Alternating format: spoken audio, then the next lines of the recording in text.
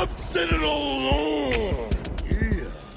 What it is what it is. And tonight, in just a few seconds, if you can wait because I can't. What it is what it is what it is. What up, fight fans? Welcome back to episode 206 of the Tale of the Tape Boxing Podcast here on theboxingrant.com. I'm Kenny Keith, and I am joined, as always, by Vince Cummings. What up, Vin? What's going on, brother? I know it's Memorial Day weekend. The summer is upon us. Are we taking the summer off like the sport of boxing is? Well, I may be taking off the summer from boxing as boxing is from the audience, but I'm not going to take off from grilling the Ricky Sanders wings. They are ready, primed. The sauce has been mixed. A little bit of red hot sauce, a little bit of red wine vinegar, and some garlic. Put them, where's Ricky Sanders? Put it on the grill. It's Memorial Day weekend, Vin. Hey, those are some, I haven't had Ricky Sanders wings in a while, my friend. Can you put some aside for me? It's been a long time. Vin, I'll share the recipe with you. All right. How about that? That'll work. All right, it's a holiday weekend here in the States as our countrymen pay respect to those that have fallen before us and given us the opportunity to come on this podcast and talk some shit on episode 206. Be sure to subscribe to the show on iTunes, Spreaker, and Google Play, and drop by the Boxing Rant YouTube channel today. All right, Vin. It's episode 206. Before we get to, well, the news and notes portion of 206 is going to be the meat and potatoes, no doubt about it. Canelo Alvarez and Golden Boy up to no good again. Triple G making demands. Are they outrageous or not? But before we get to the Canelo Triple G, the Anthony Joshua, Deontay Wilder, and the Danny Garcia, Sean Porter talk, let's get to the only action from this past weekend, May 25th on ESPN Plus from Ota City, Japan. Jamie McDonnell defended his WBA bantamweight title against Gojira Naoya Inoue. Then Jamie McDonnell was supposed to be the immovable object. You know what I mean? He was supposed to a 5'10", 118-pounder. Yeah. Jesus. The weigh-in photos told the whole story. Give that man a sandwich. Jesus Christ, he looked like a walking fucking ghost, man. Obviously, Jamie McDonnell has no business fighting at that weight anymore, and he probably shouldn't have been 2 fights ago, to be honest with you. You figured he was a professional enough and big enough to cause a problem, at least for 4, 5, 6 rounds, maybe.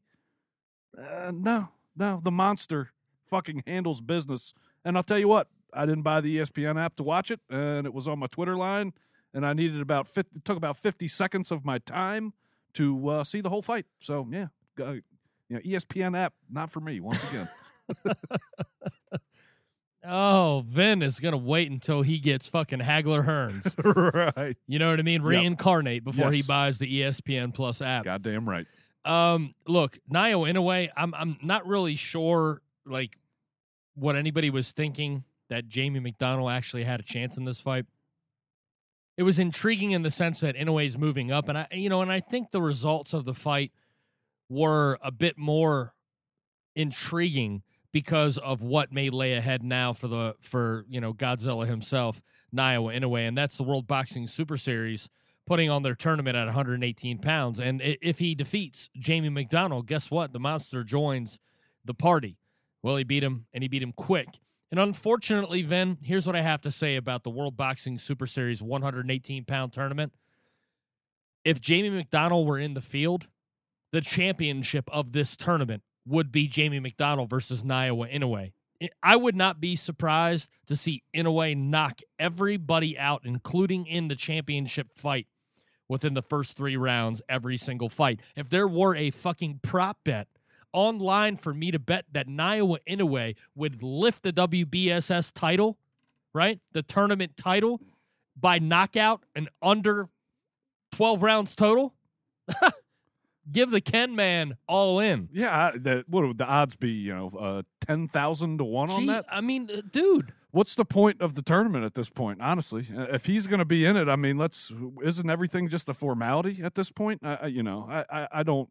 It's not to say that don't give me the tournament, but if the guy's in it, I don't see one person in that lot that stands a fucking chance in hell against the monster. So, no, it's gotten to a point, where it's like, look, if these tournaments are going to work and we still, as much as the WBSS was great in the first 2 rounds, leading up to both the super middleweight and cruiserweight divisions reaching their championship fight, those both are still hanging out in limbo right now. Yeah, when are those fights scheduled? What happened here? What's going? We're already talking about the next round. There's no TV contracts. It's still, the WBSS has a good idea, but in actuality, it really hasn't fucking panned out like it should have. I mean, everybody loved it and we're praising it the first 2 rounds. I got nothing nice to say about it anymore. I'm sorry, man. I mean, they've kind of lost it here. Can we get back on track? Where are these championship fights at? You going to announce something? Anything? George Groves you see training videos now. Is he going to fight? Are you bringing Chris Eubank Jr. back? What the fuck is going on with Gassiev Usyk? Gassiev get an injury of some sort? There's some, there's all kinds of these little minor rumors floating around. Is it in the Middle East? Is it in Russia? What the fuck is going on? Finish up your first round of shit before you get to the next round. Yeah. Look, for a guy like Naoya Inoue, he's starting to, he's already in the diehard consciousness of boxing. The diehard fans know who this guy is. Everybody's got their D's out. Everybody's got their twats flexing. Everybody is giving themselves a rub over this guy right now, right? Mm-hmm. And deservedly so. He is exciting. He's everything that you want in a fighter. This guy is devastating for anybody in and around 118 pounds now, as he just moved up to this weight division to win a world title against Jamie McDonnell. Look, my D's out too. There's no doubt about it. But the fact remains is, man, you want to talk about this guy in pound for pound lists. I know we ditched that fucking shtick, 5 years ago. But the truth of the matter is, this guy probably is one of the 10 best fighters in the world. I won't take that away from him. I'd say maybe 1 through 20, that's fine. 1 through 10, okay. But the problem is, you have to put this into perspective. Yes, did he win his 3rd title in his 3rd different weight class? Just like Vasily Lomachenko, just accomplished the same thing. Mm-hmm. Lomachenko in fewer professional fights, right?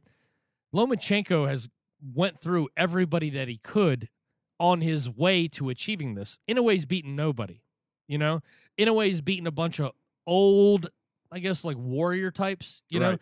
Guys that were tough in the lower weight classes that were of age. He literally has beaten nobody. And I don't mean to insult anybody from the United Kingdom, but if you thought Jamie McDonnell was going to be Joe Calzaghe, right?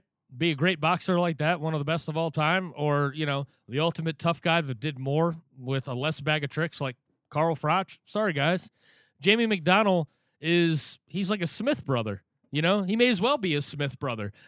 He's at that level. He's just average. There's nothing there. You said it before. He shouldn't have even been at this weight class. I'm sorry. This is not an accomplishment. This is what somebody who is elite and is considered to be a top 10 or 20 fighter in the world, he is supposed to do this, especially a power puncher. But until he gets in the ring with somebody that can actually put a jab on him, Inoue's going to do this to everybody then. It doesn't matter. Unless somebody can stop him in his tracks for a second, he's going to take these guys out. But who are these guys? It is a field, almost a cesspool of mediocrity. Yeah. No offense. His opponents are tough then. Tough, yes, but highly skilled. I wouldn't go that far. The guy's he's been tested, and honestly, let's put it in perspective a little bit. We all came into this fight, and not just one or two or a few voices. Everybody was saying this was going to be the test, right? Jamie McDonnell, the size advantage, he should be able. The professional boxing acumen of Jamie McDonnell should be able to stretch this fight out a little bit. Inoue did not allow any of that to happen. He attacked a fighter that clearly, I think, the struggle to make weight had something to do with him and his punch resistance not being anywhere near what it should be. But just, think about it like this: is last night Cal Yafai was able to... Who? Yeah, exactly. Was able to stop David Carmona, right? Okay. On the ESPN Plus app that I didn't see. I heard about it, didn't watch it. But David Carmona was able to go the distance with Naoya Inoue. So, it's not – yes, I would agree with you 100% when you watch the guy. It's hard to not say this guy's one of the 10, 15 – some people fucking want to put him in the top 5 already. Oh, Jesus. I think everybody – and this is becoming a problem in boxing. Everybody is rushing everybody to the top and wanting, we need who's the next star? Who's the next star? Let's just fucking pump the brakes a little bit. The guy's going to get there. We clearly see the skill set is there. The demolishing fashion of which he takes care of business in the ring. There's not too many guys in any weight class that do it as devastatingly as he does it. But let's just let it happen a little bit. Let's let him beat a couple more guys. I understand he's done basically the same thing as Lomachenko in nearly the same amount of time and almost in as impressive fashion. But let's just pump the brakes just a little bit. The dude still has some shit to prove here. I'm not ready to crown this guy as pound for pound number 1 in the world, as some of these people that, like you said, have their fucking D's out and they're helicopter swinging that thing around the room while this guy's fighting. I get it. I understand the hysteria, and I'm kind of with you. I'm not 100% out. I'm not holding that D. I'm not swinging it like you are. But the guy clearly has shown that he is and has the potential to be one of the best in the world. Yeah, I think like on a devastation factor, like what he's been able to do in a short time, he's kind of getting that little bit of that mythological, fighter status that, has most recent memory. Gennady Golovkin, a guy that was viewed as this unstoppable monster. But the talk about comparing Inoue's accomplishment, albeit, he has attained championships in 3 weight classes, just like Lomachenko. Here's the big difference, and here's how you can really simplify it for you. If you're battling back and forth because you love both these guys, but you love the devastation of Inoue, here's why you should pump the brakes. When Vasily Lomachenko fought Gary Russell was the next at 126, the fastest hands in boxing. And he went in and he soundly controlled Gary Russell for the entire fight, okay? Nicholas Walters, the most devastating puncher at 126, right? Mm-hmm. You had Guillermo Rigondeaux, the fucking mythological unicorn of boxing, right? Not only did he beat these guys, but he fucking took their souls, right?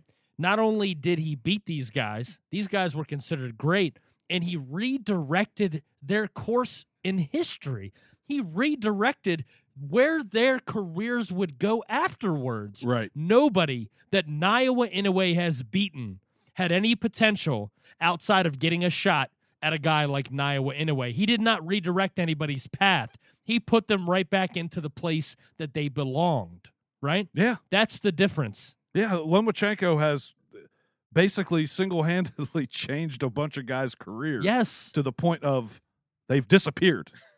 Not only did they not go the distance, but they have not been around or to be spoken of since those fights. Period. Gary's making his comeback 4 years later. Not Gary. Gary was able to at least go the distance and show well in some spots. Right. But that he definitely didn't quit. You're exactly right. That was what? Lomachenko's 4th fight? 5th fight? Whatever it was. He was, at that point in time, was Gary Russell considered the best or the next best at 126? No. But we see now that he was and still is right now. And the fact that Lomachenko was able to handle that like he did, we need to have Inoue. Inoue needs a foe that can be the final proving ground. And, everybody wanted to jump to think that was Jamie McDonnell. And I kind of thought it might be, but I was not willing to go that far with it. And he just proved, whether you want to say it was McDonnell not struggling to make the weight or Inoue just being too much of a monster, it's still, that matchup was not the matchup to cement Naoya Inoue as one of the best in the world. You can take what you see and say that, and that's fine. And I'm willing to do that with you. I will say, hey, unquestionably, dude has top 10 pound for pound or whatever you want to call it, talent. But give me that one fucking, that defining fight to finalize that. Well, that defining fight's not going to happen in the WBSS. So that brings me back to my original point, Vin, off of what you just said, okay? He's just going to languish Will he make more money by being in this tournament than he probably will over the rest of, I don't know, maybe 50% of his career? Yeah.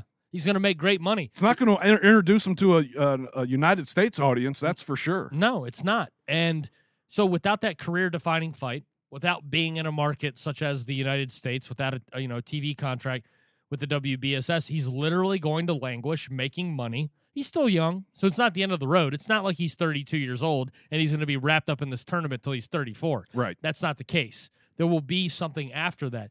But get ready, folks. The monster that you love and adore is basically going to be put on layaway, getting rich, and you ain't going to see him in a real fight for at least 2 years. Enjoy yourself. Yeah, and look, you're going to have to wait because he's going to be forced to do what Lomachenko was forced to do and what a lot of fighters of that ilk that prove that they have this certain skill set that just puts them above and beyond most other fighters. He's going to have to go searching, which means he's going to have to go through up. 118 ain't the last stop for him, even though he's not even really a big 118.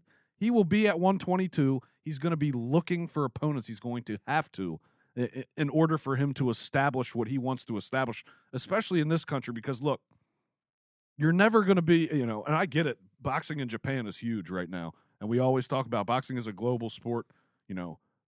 Is America still the central hub of the biggest fights in the world and the best fighters in the world? Yes, and I still don't think it's even close. But, as long as he's fighting at 9:30 in the morning in Japan and he's going to be televised on an app, he's never going to be a star here. It's not going to happen for him like that. So, how relevant is he going to be in the boxing conversation operating in kind of a sub-universe and not in the major boxing market that is America? I agree. I think that Inoue is the perfect fighter to join Top Rank and their whole ESPN thing. If he wants real exposure, that's the route that'll go. Otherwise, he's going to end up like Jorge Linares, where he doesn't even fucking make an appearance outside of Japan. Well, he made a few appearances, but he doesn't even become relevant until the end of his career. And the fact the same thing with Chocolatito. Yeah, I was just going to say, the fact that he's even, getting the exposure that he's getting now, he can thank Chocolatito for that, who we've caught the very tail end of what would have been defined as a monster run that Chocolatito made, 5-6 years ago running through the same divisions. I think this guy may be being pushed along a little too quickly, maybe, because it's just one of them things where, as good as he may be and as good as Chocolatito was in the smaller divisions, it's just kind of it's a hard sell to sell somebody a guy that's 5'5" and weighs 118 pounds. Yeah.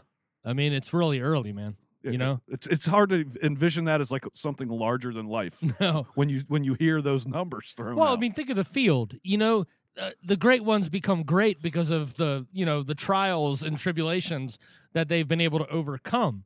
There's been no trials and tribulations in the life of Naoya Inoue inside the ring. He might have some personal issues. Right. I have no fucking idea. Right. But in the ring, he's done what he's supposed to do. Right? Yep. So let's see this thing develop. Exactly. In other developing situations, Vin, the tale of Canelo Alvarez and Gennady Golovkin, dude, the saga takes another turn as now the two parties enter into negotiations to try to get this thing going for Mexican Independence Day in September.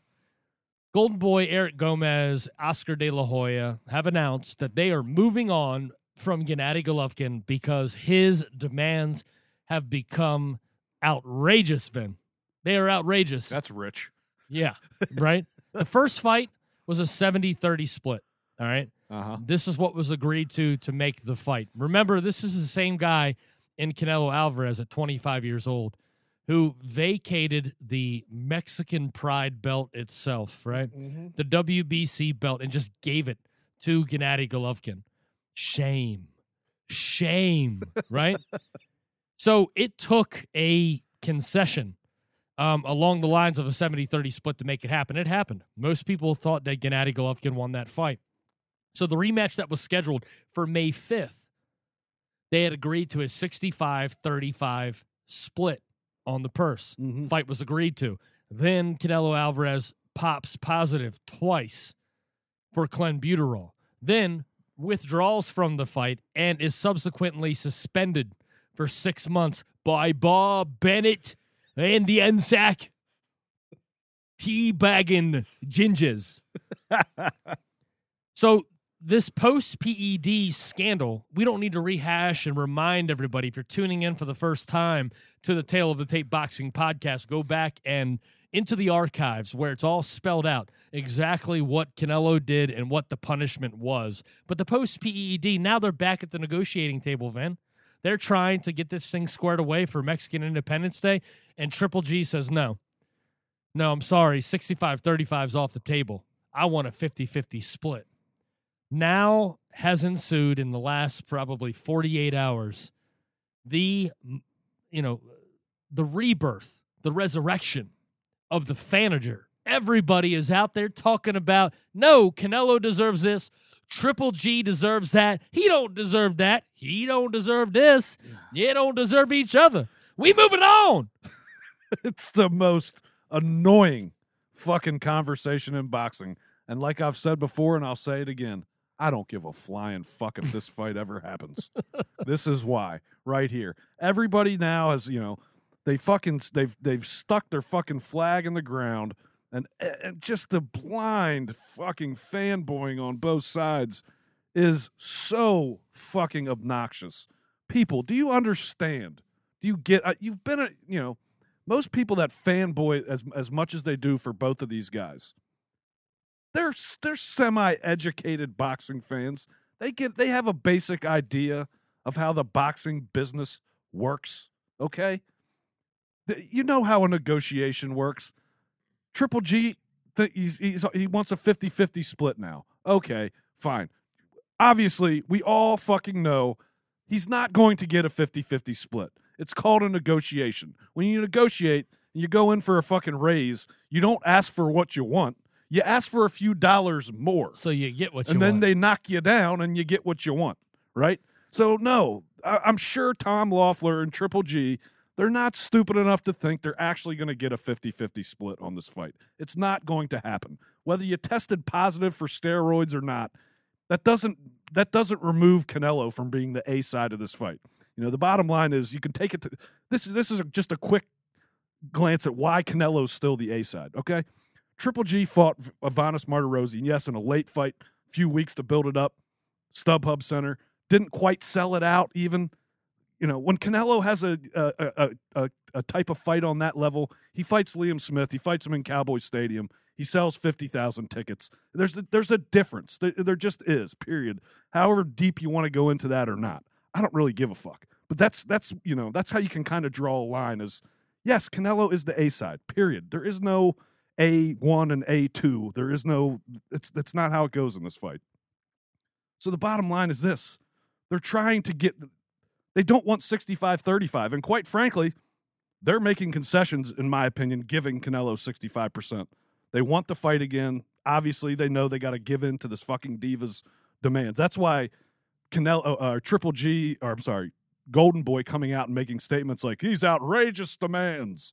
You got the biggest diva in the sport who makes the most outrageous demands for anybody, period, right now. And quite frankly, yes, we call Canelo an A-side, but in today's day and age, he's an A-side. Compared to A-sides of the past, he's a fucking C-. So I don't really give a shit. I mean, the guy sells some pay-per-views a little bit more than everybody else. Big fucking whoop.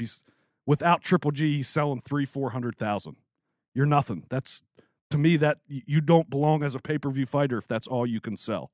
Okay, there's just so many fucking this whole conversation. I'm sure you can hear it in my voice. It's fucking annoying. Every fucking level of it. It's a negotiation. It's gonna happen. It doesn't happen now. Fine, I don't give a fuck. Go fucking fight B.J. Saunders. Go fucking fight a Charlo. Go fight Derevianchenko. Don't fight fucking Murata in Japan and expect some look. Because here's what I figure will happen on the Triple G side of things is, and if they want to prove a point as to where their value stands and maybe gain that extra 5%, because I really feel like they're just trying to get this to 60-40. They want 60-40, which is probably the most fair split. They're going to probably want to go to Japan. They're going to want to fight Murata. They're going to do fucking huge numbers over there, and they'll come back to the negotiating table with this is what we did without you. You did not do that without us. Therefore, that proves we deserve a little bit more. You got to come off something. And that, if that's what it comes down to, that's fine.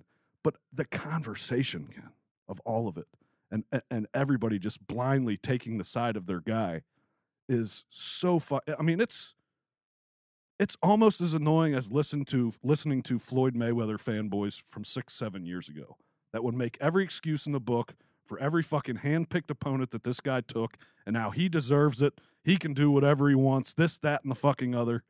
No, I mean, it's just everybody just... I just want it to go away, Ken. I really do. And honestly, I'm being dead serious, man.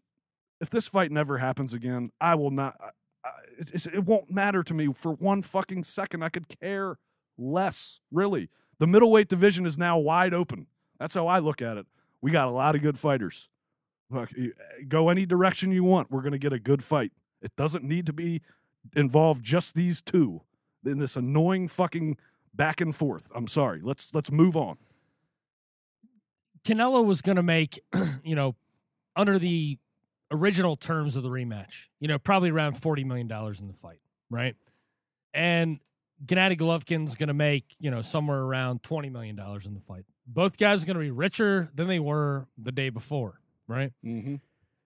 For Canelo to really make that large sum of money, and people mistake that he only made a couple $1 million. I think it was $4 or $5 million against Floyd Mayweather. Just because you fight Floyd Mayweather doesn't mean no. Floyd gets the 32. Remember his guarantee for with Showtime was 32. That was pre-Pacquiao and pre-McGregor. Yeah, that's what he was getting per fight.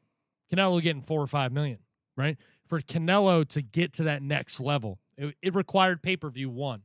Canelo's pay-per-view numbers on his own were kind of below average, all right?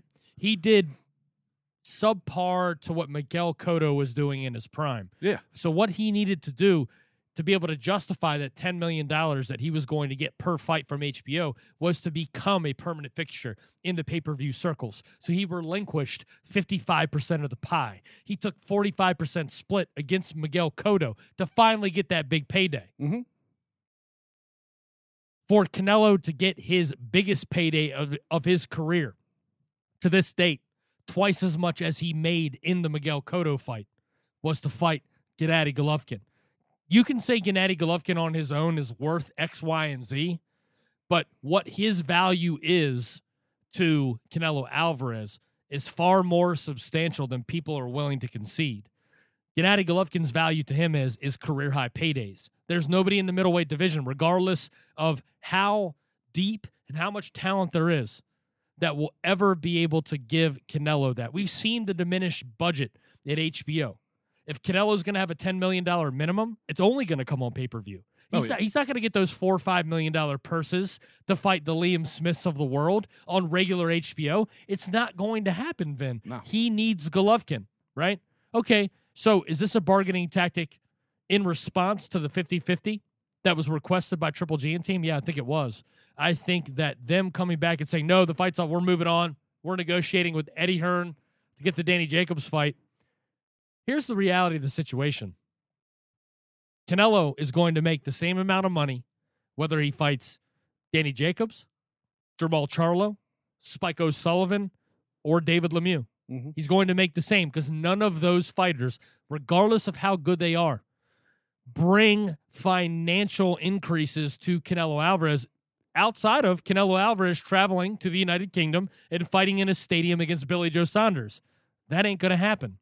So what Canelo is left with, and he'll drag this thing out as long as he can, he is left with making what he can, which is still a large amount of money, more than most will make in boxing, and he's going to end up fighting Spike O'Sullivan and perhaps David Lemieux at the Canelo weight in back-to-back fights. Let Triple G get a little bit older, and if I'm Triple G, here's what I do. Deryevchenko, go to fucking Japan and make 15, 20 million against Murata. Who gives a shit? Then come back and fight Billy Joe Saunders. Go to the UK and fight him. Make another $5 or $10 million doing that. Guess what?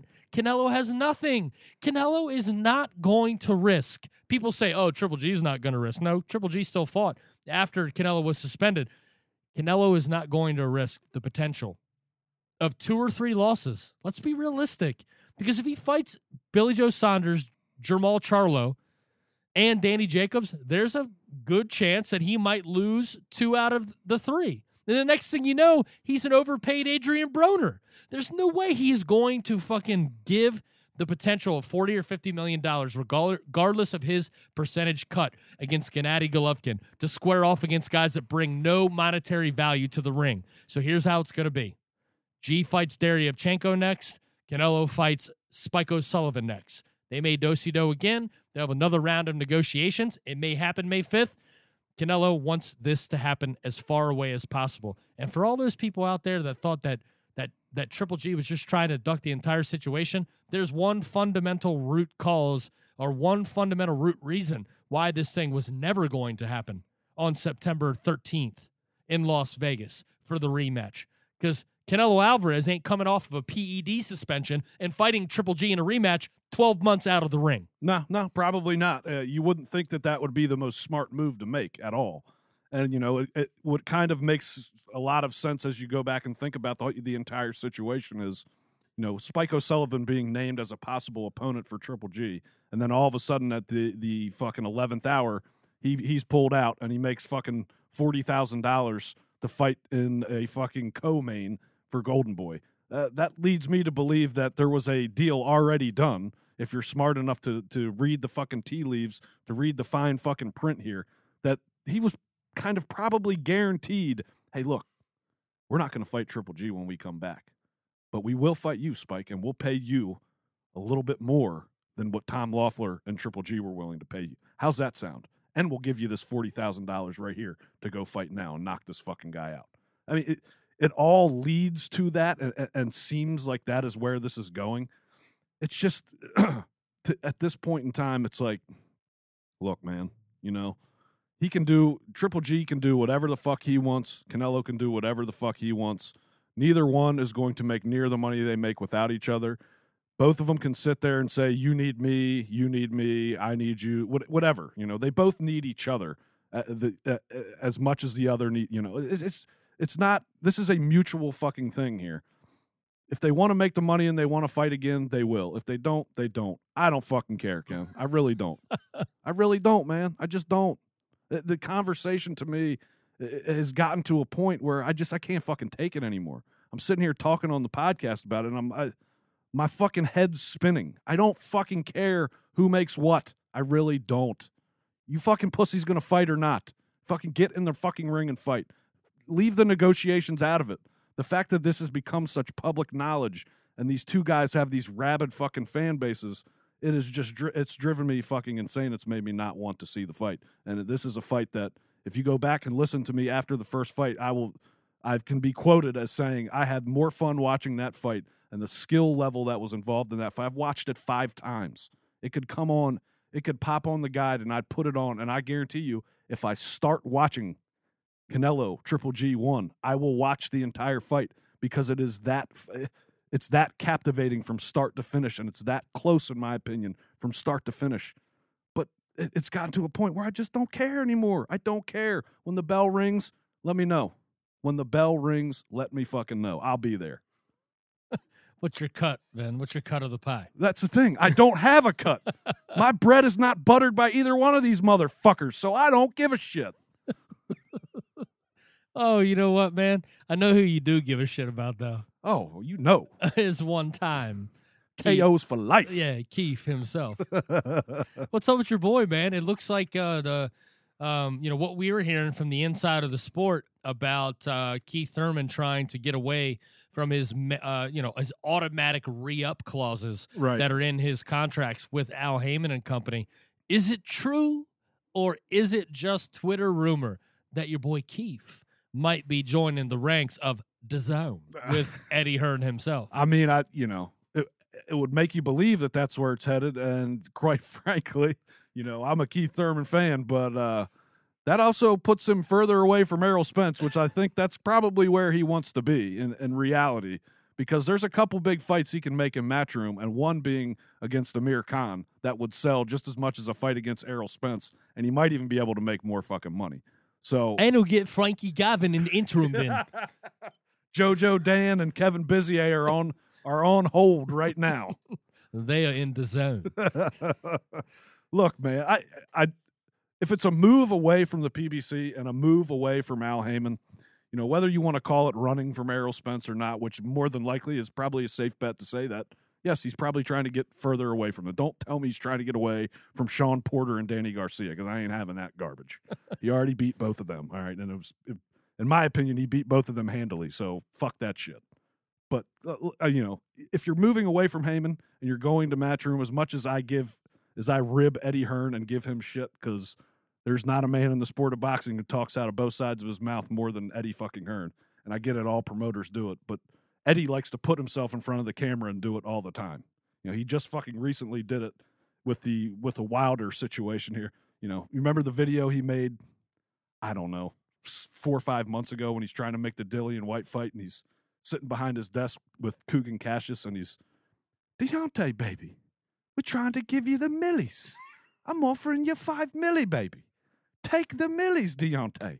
You remember that video, right? Right? Just take the millies. We're offering it to you, baby. Shirley Finkel. Yeah. So they get their $50 million offer. Deontay's basically saying to Eddie, yo, Eddie, take the millies, baby. We offering it to you. Nah, we don't want the millies this time, baby. We want them in the UK on our terms. You know, it's a fucking combo. You know, somebody hit me up on Twitter yesterday and they're like, said, "Your at Vince Cummings 81 is in hell right now because Keith Thurman is joining forces with Eddie Hearn."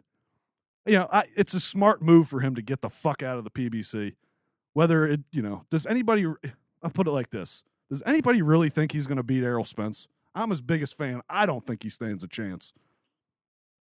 So do they ever really need to fight, or you just need it cemented that Errol Spence can beat him? I agree with you. I just think that Keith Thurman is seeing sort of the fruits of, well, minimal labor. Yeah. That guys like Kell Brook and Amir Khan are getting, you know? Yeah. And Danny Jacobs. I mean, let's be honest. Sign with Eddie.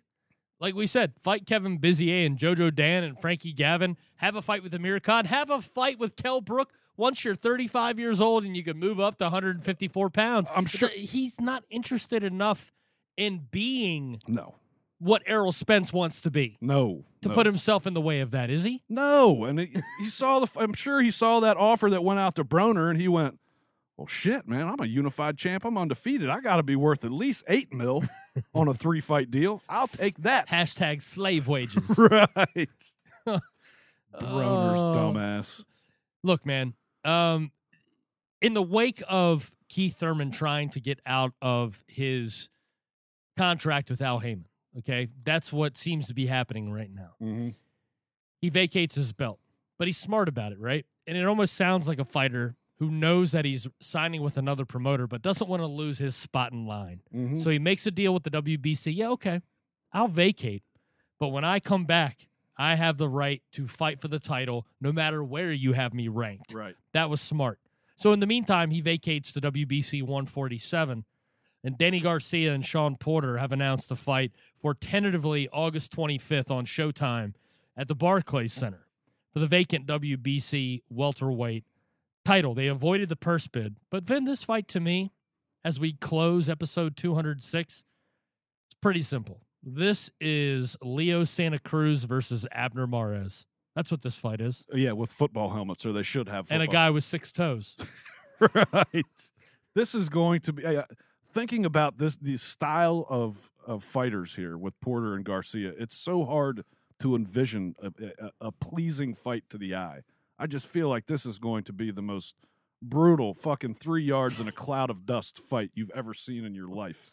I mean, this is a scrum in rugby. These guys are going to be fucking, just grinding foreheads together all night. It's clutching and holding. Oh God. Smothering of the punches. And the announcers will be like, at any minute, Danny Garcia will hit him with that vaunted left hook. Yeah. Any minute now. Yeah, with that 60% KO rate, huh? Any minute now. Fucking unbelievable power punch. Hey, look, Danny Garcia can win his second vacant WBC title. Good for that guy. He fucking still hasn't beaten a champ. Oh, dude. And honestly, if you want to really cut it down to brass tacks, I mean, neither is Keith Thurman either. So yeah, He was handed the WBA championship after Floyd retired, holding the regular belt. Floyd retires. He's fucking bumped up to full-time champ, whatever they fucking call the regular champ. Yeah, retarded champ. Yeah. That's me, Ken. Oh. Yeah, he beats Danny Garcia, who won the WBC belt in a vacant title fight. So, there's really the welterweight division has been a complete fucking joke since after Mayweather-Pacquiao. Oh, it's been a mirage. It's been a great creation of... And people still want to call it the glamour division in boxing. It's just not. It's not. It's the most overrated division in boxing. I tell you what, it's probably been the most well-funded in the way of like shoulder programming and like documentaries and vignettes. Yeah. To make it seem it was something more than it's not. I mean, Mark Kriegel has bought more multicolored turtlenecks than anybody in the history of sports, just off of, that monthly paycheck he gets for rehabilitating or promoting and in creating situations that are not real. And the welterweight division has been just that. Since the emergence of Errol Spence, and you touched on it before, there's been no interest in fighting him. And Errol Spence will probably find it as difficult as Gennady Golovkin has to find somebody to step into the ring, and he'll have to hopefully not languish. Hopefully there'll be mandatories along the way, you know what I mean? Mm-hmm. That will be able to get him the fights that we want to see. But I can tell you right now, Danny Garcia, Sean Porter, none of these guys are getting in the ring with him. And Danny Garcia versus Sean Porter, man, is going to be tough. I agree with you. It's going to be a tough watch. Danny Garcia is so lead-footed. Sean Porter smothers the shit out of his punches. There's going to be penalties. You know what this is going to look like, honestly? This is going to look like Brandon Rios versus Diego Chavez. You remember that fight? Yes. From the Cosmopolitan in Vegas. You remember that fight? Yes, That was the ugliest, nasty... Okay, you're all disqualified. Everybody. Right. Even the crowd. Get out of here. Leave. You don't belong in the ring.